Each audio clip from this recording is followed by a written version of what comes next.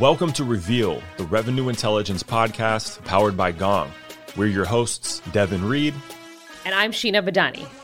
Revenue intelligence is a new way of operating based on customer reality instead of opinions, making data-driven decisions based on facts instead of opinions or guesswork. And it's made up of three success pillars: people intelligence, deal intelligence, and market intelligence. You know, the things all revenue teams need and care about. Every week, we interview senior revenue professionals and share their stories and insights on how they leverage revenue intelligence to drive success and win their market. You'll hear how modern go-to-market teams win as a team, close revenue with critical deal insight, and execute their strategic initiatives, plus all the challenges that come along with it. So Sheena, I'm going to put you on the spot to start today's episode. Are you ready? I'm ready. 1 through 10, how would you rate your listening skills? Oh, my listening skill is probably a lot worse than what I think it is. I will say a 7. I would agree with you. I mean, I don't know if I'm the judge of who's a good listener per se, but in talking to you, I think that you're a great listener. And I feel comfortable putting you on the spot a little bit here, because as we'll hear today, as we talk to Andrew Sykes, the CEO of Habits at Work, he kind of put me on the spot. I admittedly kind of jumped into it, and we'll hear. I won't give it away too much. But yeah, we covered today something that salespeople know is important. Revenue professionals, I would say, probably think they're good at. But we really dove into listening and empathetic listening today. Mm-hmm. And being intentional. I think that was something that I came away with. Whether it's listening or another habit that you're trying to develop, it doesn't just come with doing it. You have to be intentional about it. And we live such busy lives, or that's an excuse for not practicing that I think it's an opportunity for us to step back and rethink about what are we really trying to develop and hone in on as professionals and as people, to be frank. Yeah, absolutely. If you're listening to this and you're thinking, I don't know, I might skip this episode because I'm a pretty good listener. I'm not saying you're not, but I'm promising that you'll be a better listener by the end of this episode.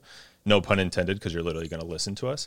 But no, it was really cool to hear that. And the other big takeaway for me was the difference between using a skill and practicing a skill. Mm-hmm.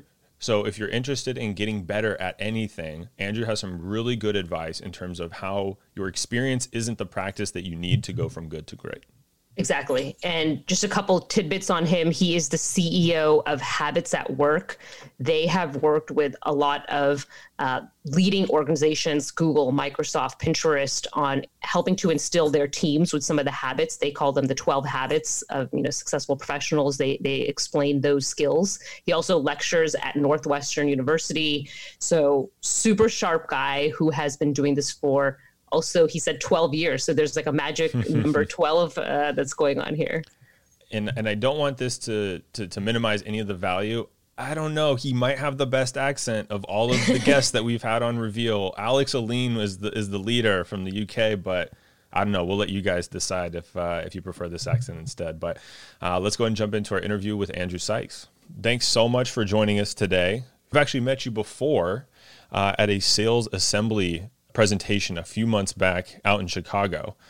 And when Sheena brought, she handles a lot of our scheduling and our guests, and she brought to me, she said, hey, we got this guy, Andrew Sykes. I've heard really good things about him. He sounds really interesting. What do you think? And the name was really familiar to me. And so I looked you up on LinkedIn, and as soon as I saw your face, I was like, yes, this is the guy. He absolutely brought it in that previously mentioned presentation. And so I am thrilled to have you on Reveal today. Thanks so much for joining us. Well, the honor and privilege is all mine. I'm a big fan of and follower of your podcast and the business that you guys run. So Devin and Sheena, thank you for the privilege of spending time with you today. Of course, thank you. Of course. And so we like to start with a couple icebreaker questions. And so I'm curious if you have any advice for a productive work from home setup. Maybe you've got something special cooked up on your side. Well, I'm sure you've heard many people speak at length on this. So I'll share just 3 tips I found useful.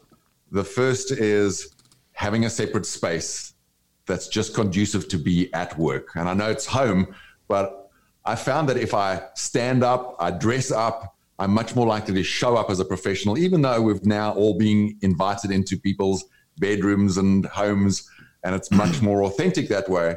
I also found that separation, especially from my 3 young kids, is an expert move. The second one is taking frequent breaks, so taking a walk outside or doing something a little different. And the third one is, as I mentioned in the first piece, standing up to do a lot of your work, because sitting down can really tire you out. So I find standing up to work brings me a lot of energy and transfers some of that energy to the people with whom I'm speaking. And for folks listening, can't see Andrew, but he is standing. He has a nice pressed collared shirt on, and he looks like he's ready to go. And so he's living the advice that he's sharing. And I agree. I'm big on, I find working out at home challenging because, home is for hanging out, or if you have an office, it's not really for working out. So I find myself going to the gym is easier. The walking meeting has become my new favorite. I just ask for permission. I'm like, hey, you might hear some cars or some wind, but is that okay? Because I would love to walk around instead of spend, the 6 hour, like you said, sitting and staring at a screen. Andrew, you were born in South Africa and you've run businesses across 6 continents, which is mind-boggling. Where's your favorite place to travel in the world and why? I would have to say Brazil. I lived there in 2012 for a year, and I just fell in love with the food and the people and the environment. And as you say, I grew up in South Africa under the apartheid laws that separated people of different races. And I remember walking down the street in São Paulo one day, and there were 11 people in front of me walking side by side. And it looked like a rainbow of people from every color that you could imagine, just together, all as Brazilians. And I said to myself, like, this is my place, and this is what integration looks like. So any opportunity I get to go back to Brazil, I'll take in a moment's notice. I would love to live there again, but it's my favorite place to visit. So tell us a little bit more about South Africa and how growing up there has impacted you today as a CEO of Habits at Work. Well, it's such an interesting country to come from, because although it's part of Africa, the history of South Africa is so rich with influences from the French and the British and the Dutch and many other countries in addition to that. And I grew up, as I said, under the apartheid laws, which separated Black people from white people. And that was a bubble environment for me. I was almost unconscious of what was happening in South Africa while the rest of the world was looking on in horror at what was going on. And it's only as I entered my early 20s that I became aware of just how insidious that set of laws were. And at the same time, Nelson Mandela was released from prison after 27 years. And he shortly after that became our president and then the winner of the Nobel Peace Prize. And as that transition happened, so much of the law in South Africa was changed or thrown out. So as a young person starting a business then, it was kind of like the Wild West. And we got to try new things. We got to experiment under different and changing legislation. And I'm forever grateful for the enormous opportunity it was for me as a young entrepreneur to try things out in that amazing environment. It's sort of one of those things that might never again occur in the history of that country. And we have a saying in South Africa, in one of the languages there, Afrikaans, which is 'n boer maak 'n plan. And it means a farmer makes a plan, but it speaks to the South African spirit of figuring things out and making a plan. And that's one of the greatest assets I think I have as a foreigner in the US, is this South African way of figuring out how to make things work. And I often say to my students at the Kellogg School of Management, where I lecture, that being an entrepreneur is figuring out how to make things work with whatever is around you, people, resources, tools. And that was a good lesson for me growing up in South Africa. And so you are the CEO of Habits at Work. Can you share a little bit more about what your mission at Habits at Work is? At Habits at Work, we're helping people to become better human beings at work. And the way we do that is helping them master conversation skills and what we call these high impact habits. We think there are 12 of them that make you really skilled at having conversations. And so people may say, well, what's the point of being a master of conversations? And our response is, we think all great human achievements started as a conversation between 2 or more people, and that conversations literally create the future because they draw people into action. They paint a picture of what's possible. And so for sales and customer success people, we think we're in the business as sellers and as customer success executives of helping people make progress in their lives. And what better way to do that through the art of conversation? And I imagine as you were starting this company, was it challenging to kind of educate people to believe, like to get people to view the world in that point of view? Was that a challenge? It is, and it remains a challenge because we relate to conversations as if they're about something, and that's all they are. And of course, conversations are always about something, but we don't notice that conversations have this creative power. And I often point to, the day you interviewed for the job you have today. That was just a conversation about the job and the salary and the benefits and what it's like to work there. But if you look back on that conversation led to, at some point, somebody saying to you, do you want this job? And you said, not for that pay. And, you negotiated a little bit and then eventually said yes. And it completely changed the trajectory of your life. In a sense, it created the future that you're now living. So it takes something to have people relate to their spoken word as being such a creative and powerful force. And that, I think, will continue to be a challenge. And that's the mission that we're on at Habits at Work, is having people see that their mouth is an instrument of creation.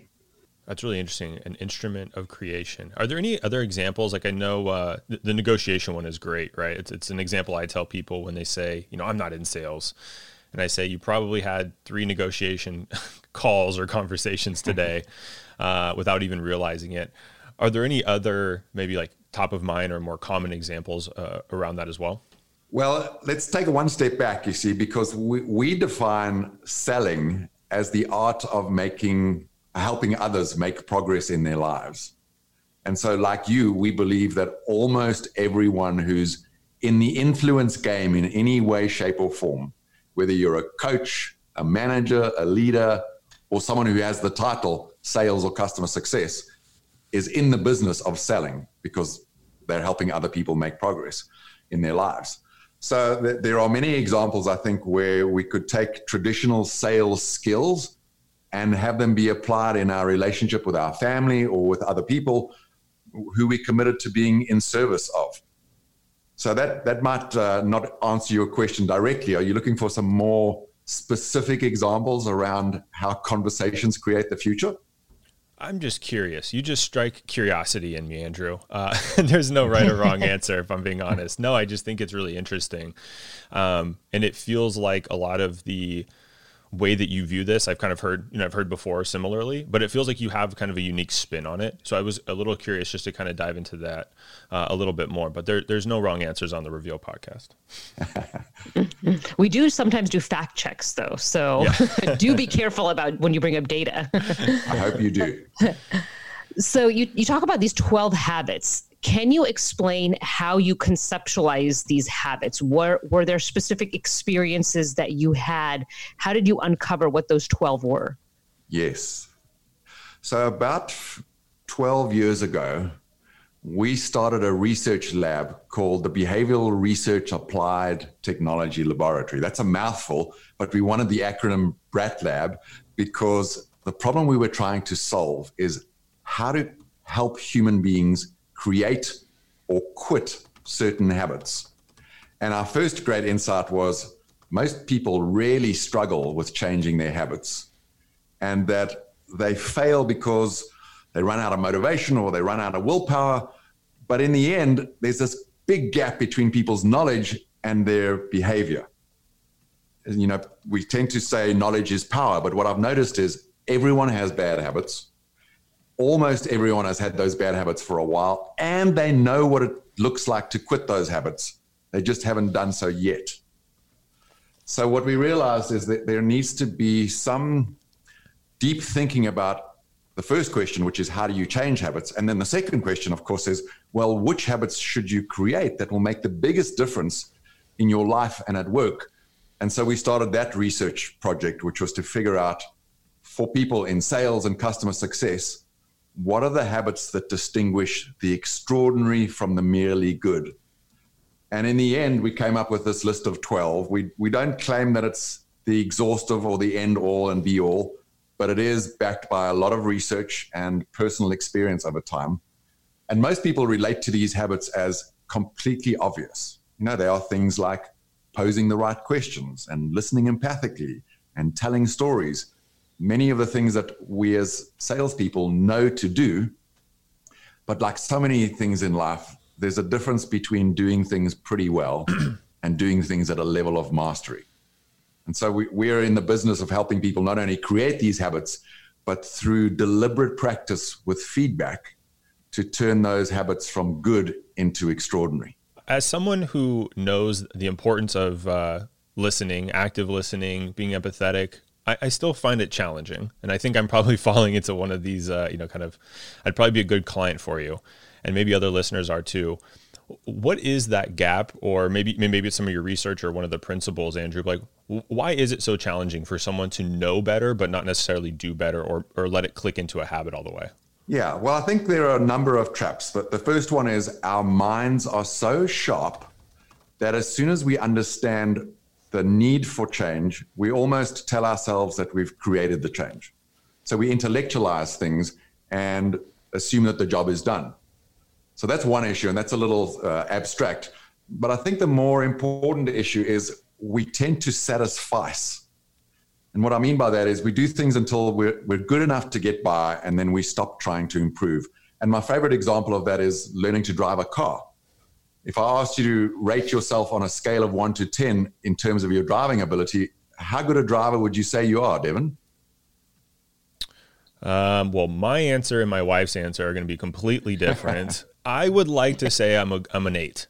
I'm no NASCAR driver, but I like to think I'm pretty good on the road.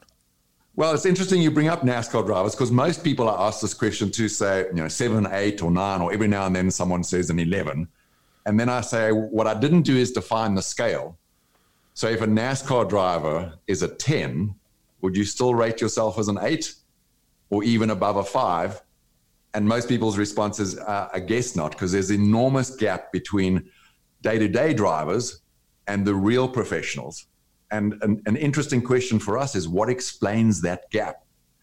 And we think there are 3 things. Number one, when we were 3 weeks into driving, good enough to get from A to B, we said to ourselves, I've got this. And from that point on, started to drive from A to B on automatic, gaining experience, but not necessarily improving. And when I look back on my own driving ability, I'm no better today than I was when I was maybe 25. In fact, maybe worse because bad habits creep in over time. So that's the first difference, is the intentionality behind getting good. Because professional drivers didn't say, I've got this. They say, I want to be great at this. And as a consequence, they practice with the intention of getting better. They hire coaches who give them the right kind of performance feedback. And it's not time in the car, but what they're doing with that time that explains their performance. And if we bring that back into the work environment, just think about how little time we each get to spend practicing our skills versus using them. And listening is a great example. For listeners, I would ask you, in the last year, how much time have you set aside to practice listening versus listening during a meeting or listening during a sales conversation in order to get a job done? And the answer for most people is not much, if any. And that's why I think we carry on being happy with good enough instead of becoming true masters of these habits. Does that make sense? That is a great point and a fantastic reality check for me, as I kind of put myself in that hole pretty early by giving myself a pat on the back and an 8. If I'm hearing you correctly, we mistake experience with practice, right? Because I sold for 8 hours today or had sales conversations for 8 hours a day, I kind of confuse that for practicing. Am I picking that up correctly? Yes, and it's a particular type of experience. It's this unconscious experience that you gain from doing something. So there's nothing wrong with experience. We all need it and it's wonderful. But I know we've also all met people who have 20 or 30 or 40 years of experience at something and they're just not that good. Because in our view, unconscious experience is the enemy of mastery, whereas this intentional or deliberate practice is the genesis of genius. I love that. That's amazing. I was on mute, but I just said, wow. Audibly. Yes. That is the quote of the episode. I wrote it down. I'm already finding it. With so much focus on listening empathetically, it only felt right to listen to the data around the concept. A study cited in Business Communication Strategies and Skills found that while most people believe they have above average listening skills, the average person listens with only about 25% efficiency. Imagine only hearing 1/4 of the words spoken to every day. Or in other words, imagine hearing fourth day. Yep, that was 25% of the previous sentence. Kind of crazy. Other research shows that only about 10% of us are effective listeners, and it's mostly because we tend to listen as a form of waiting to speak versus truly to understand. More on how you can practice becoming a better listener in the micro action after the interview. How can we make room for that conscious practicing and being intentional about it? You know, as professionals, we are inundated with requests. We're busy. Every 30 minutes we have a new meeting. How can we take that into our day-to-day lives?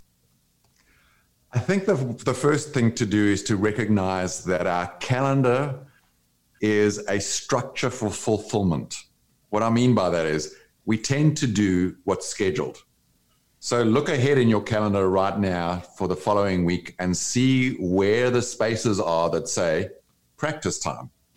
And if there aren't any, don't be surprised that you won't practice next week. So the first thing I would urge people to do is put space in your calendar for practice. The second thing is when you get to that time, other urgent things will dominate unless you have some structure to hold you accountable. So I would not only put that time in there, but I would invite a colleague or a friend or a coach to hold me accountable and come and practice with me. Just like showing up at the gym. If you've got a buddy who's there waiting for you to exercise, you're much more likely to show up than if you're relying on your own willpower. I'm a big believer that willpower is a very, very poor choice for strategies to get things done. At least in my case, willpower is often and easily defeated, where these structures that call me into being or force me to do what I'm committed to doing are not just a crutch, but an enabler of my best intentions. Do you have specific recommendations on what should I, as a sales professional, practice during those blocks of times? Are there specific exercises or tips or tricks that you can guide us on? Well, coming back to these 12 habits, I think that it is useful to practice each of the 12 habits and then to practice putting them together. And the analogy I love is martial arts. If you think about learning something like Kung Fu, you spend hours, weeks, and months practicing punches, and then separately kicks, and then separately blocks and rolls, or whatever the moves are. And at some point, you get to start to put these things together into moves. And the same is true of sales. At the bottom of it is a set of habits that make you really powerful, if and only if you can put them together into conversations that create these different futures. So in a discovery conversation, or what we refer to as reconnaissance conversations, you'll use the habits and skills of posing the right questions and listening empathically and recreating what you hear. And then once you're clear about a customer's problem and you come back with a solution, you'll use habits like telling stories and presenting ideas and handling objections and negotiations. So all of those things that we know as the moves of a seller, at the bottom of it all, they're like the Lego blocks from which great performance is built. And those are the things I would practice, the fundamentals, rather than these sophisticated sales moves. And we've seen the same thing in sales training. You know what?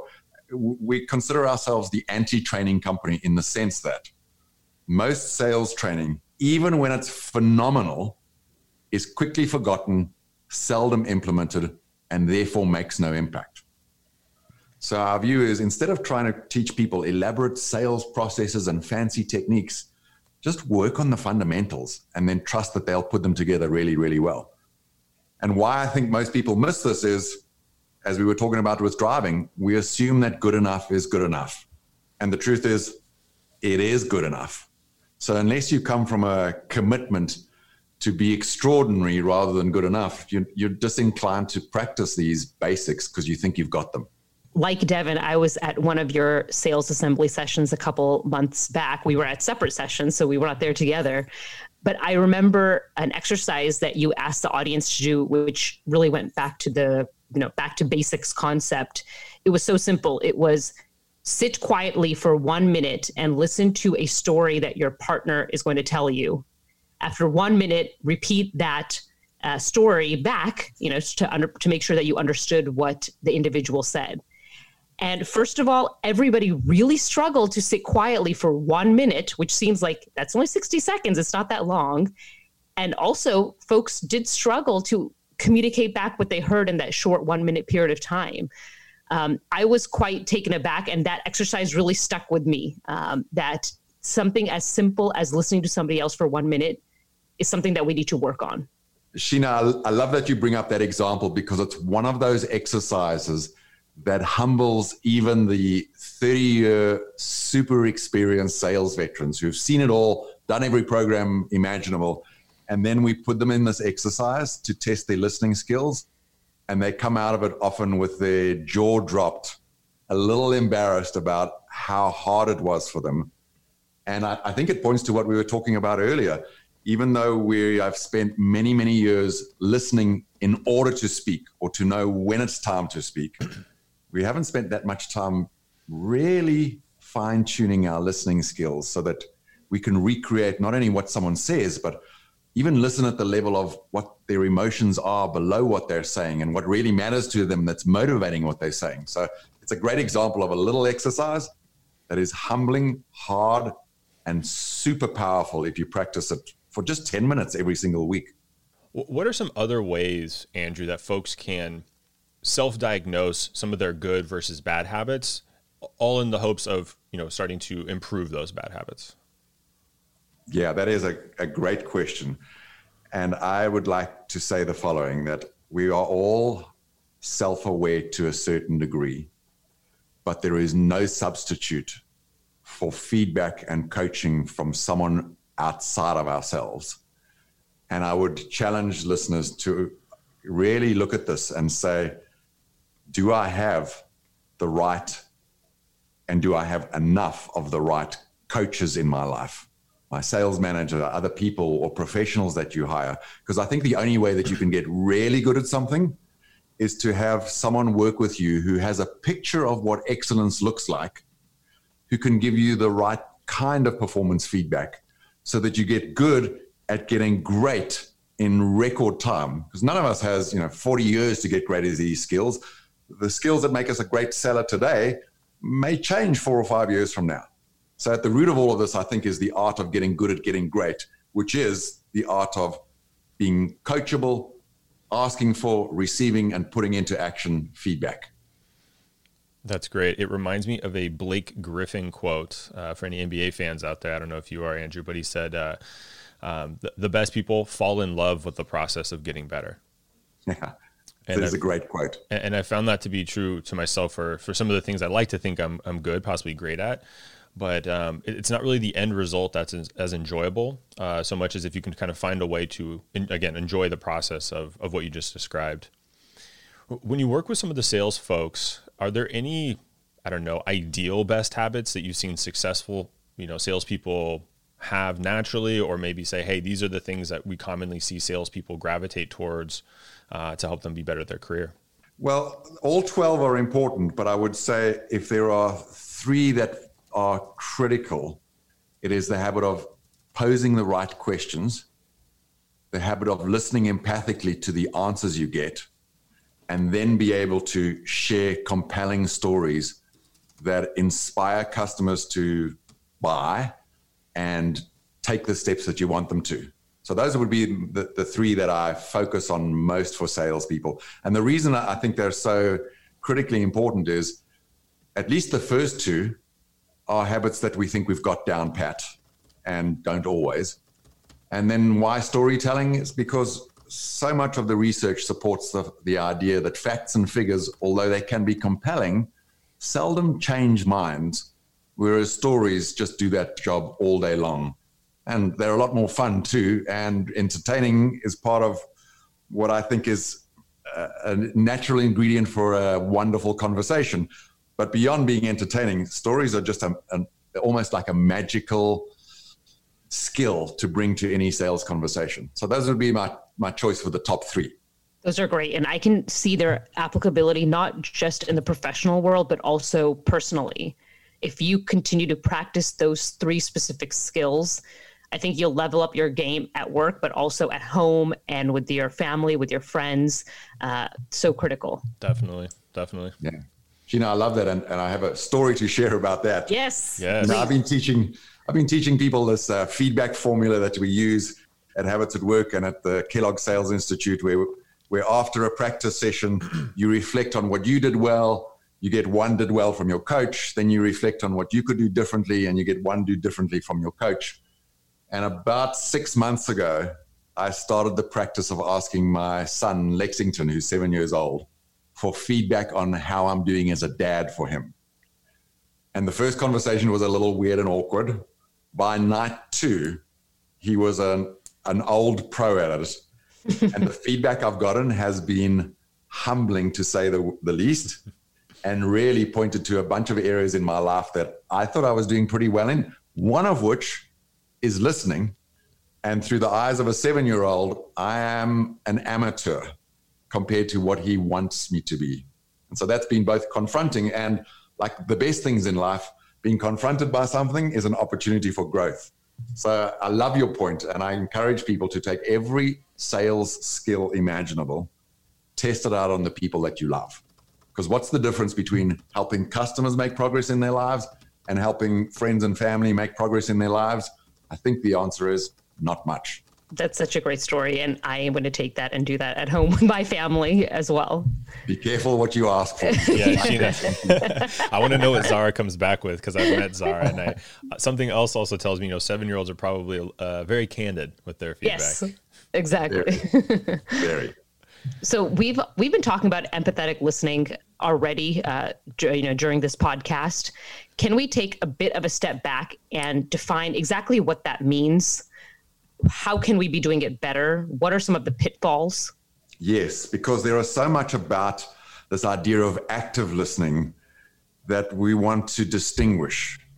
And we don't use the words active listening for a very important reason, which is active listening tends to be a show of things that try to demonstrate that you're listening, rather than a commitment to being curious and to empathically listen. Here's the difference.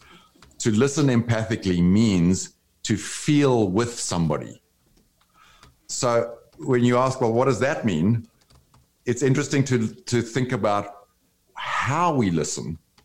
And if I say to you, like, what is the part of your body that you use to listen? The answer you would likely give is my ears. And the truth is that our ears are there for hearing, but not so much for listening. And I have evidence for that. When you're at home, and I'm sure this has happened to you because it happens to me all the time, and you're talking to your spouse or your partner, and at some point they say, Andrew, you're not even listening.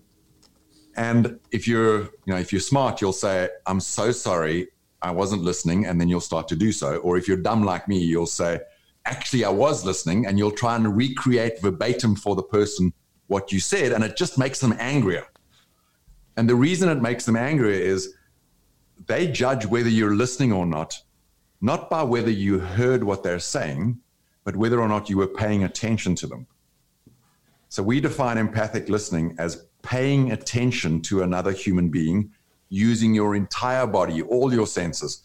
Yes, of course, your ears, because you need to hear what's being said, but with your eyes, pay attention to what's not being said, the way people are feeling, their body language, their facial expressions, so that you allow yourself the opportunity to feel what they feel, see what they see, and with that, then attend to what you think they need.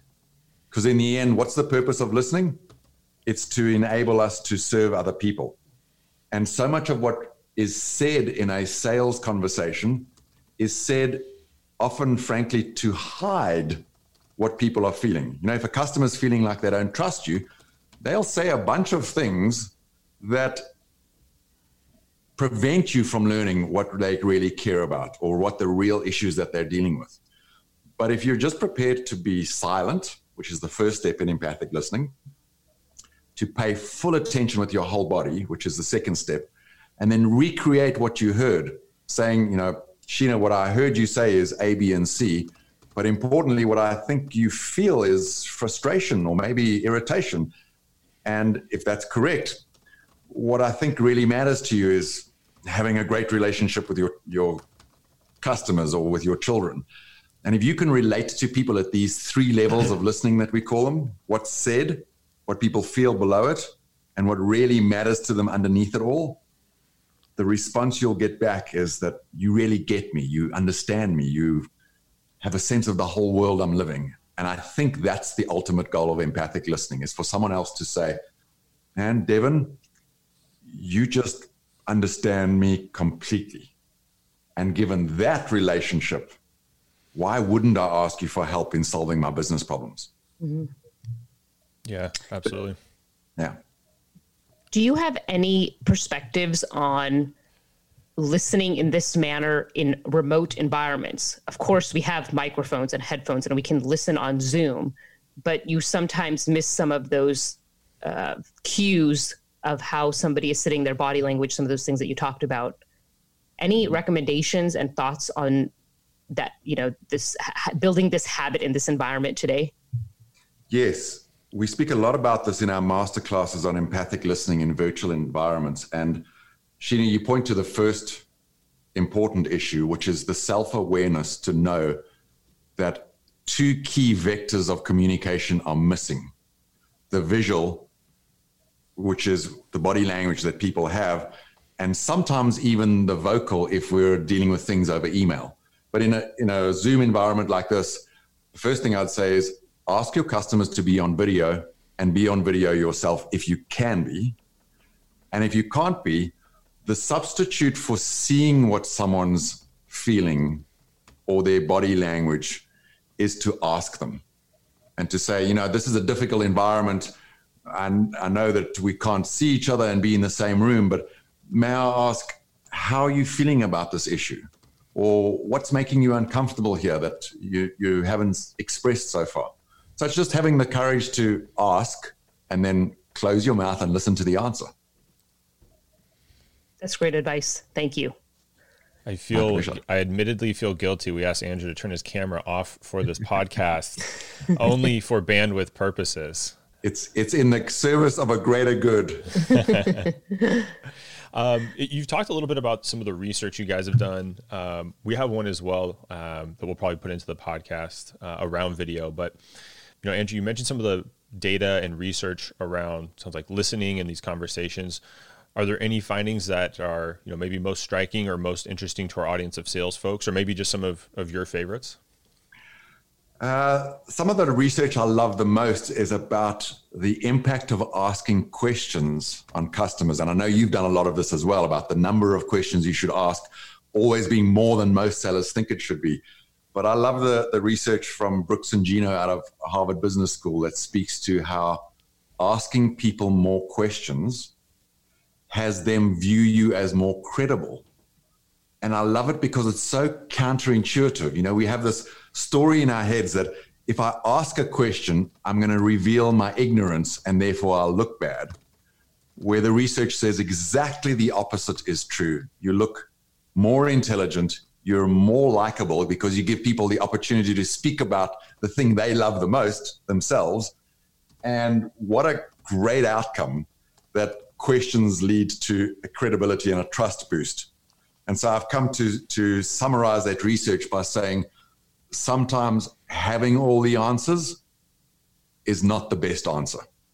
You said my trigger word, which is a good word. One of my favorites is counterintuitive. I love when, we have our assumptions or things that we think, right? And then we look at data and realize that we're, completely inaccurate or exactly backwards. It's something I can relate to as well, right? I think a lot of us want to step into a room. We want to be, viewed as credible and knowledgeable. And we often think that entails telling, right? And as we've discussed, probably the opposite of listening. But if I really think about it, in some of the best conversations we've had, maybe in this podcast or any casual ones, I think the people that we do gravitate towards are the ones that do ask questions, right? They seem not just interested in us, but genuinely curious. Yeah. And Roosevelt, I think, said it best. People don't care how much you know until they know how much you care. And questions are an expression of caring, because you care to learn, you care to listen, you care to be curious about someone's life, work, and challenges. Absolutely. Yeah. Well, in the spirit of asking questions, I will ask the next one, which is, what is your advice to sales leaders who are currently navigating, this current economic environment and macro environment? What advice would you have for them? Amp up your skills as a coach, because for all of us, the impact we have is multiplied through the people that we serve as our employees and teams. And if there was ever a time to be a great coach to your team, now is it. And being a virtual coach is a challenge. It's harder than doing it face to face. So as sales leaders, and I'm one myself, I'm spending more time thinking about how can I be of service to my team so that they are better, and in turn, they kill it for our customers. And yesterday I did a virtual keynote, and at the end of it, my hosts told a story about why I was hired. And it was really humbling for me, because the story he told was that he spoke to one of my team, Tia, on the phone, and she was just such a great example of asking for feedback and practicing these habits that we talk about, that he bought the keynote from me without even speaking to me. And that was like such a proud moment. And I think that's what's possible for sales leaders today, is to help the teams that you lead being amazing. And you'll get the credit for it in the end, because they'll come back and thank you for it. That's great. That's great advice. All right. The final question that we'll ask, and you teed it up perfectly by saying you are a sales leader, is, Andrew, how would you describe sales in one word?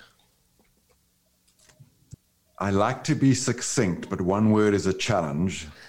And I will choose this word: serving. Selling is serving, or sales is service. I like it. I had a mental note to myself. I was like, I had a feeling listening might have been your answer. And don't worry, there are no wrong answers on the Reveal podcast. But I love hearing that. And I think that definitely reflects the conversation and then the insights you shared with us, where, you can't serve unless you're listening, right? And that's one of definitely the key pillars that at least I took away. Doing my best to be a good listener to you today, Andrew. Well, may I say, you have both been extraordinary listeners, and it's been a very easy conversation to have. So given what I said about Habits at Work is in the business of helping people become masters of conversation, I hope that people do listen to this to hear two masters in the art of having a great conversation. Thank you both for the privilege of listening to you today.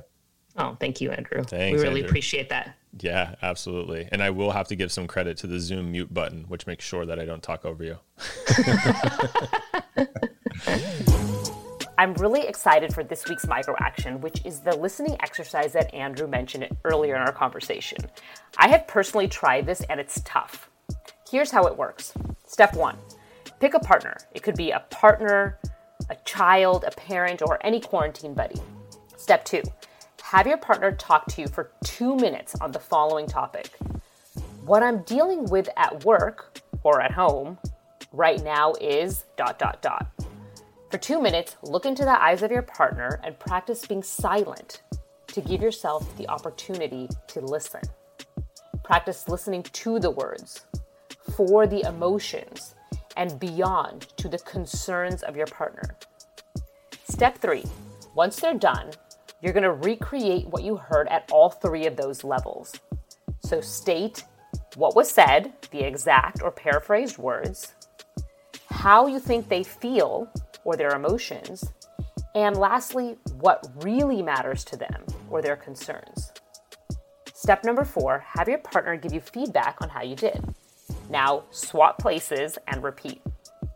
We often confuse hearing for listening. The two aren't the same. After you try this exercise, use it with your customers until it feels natural, and soon a habit will form.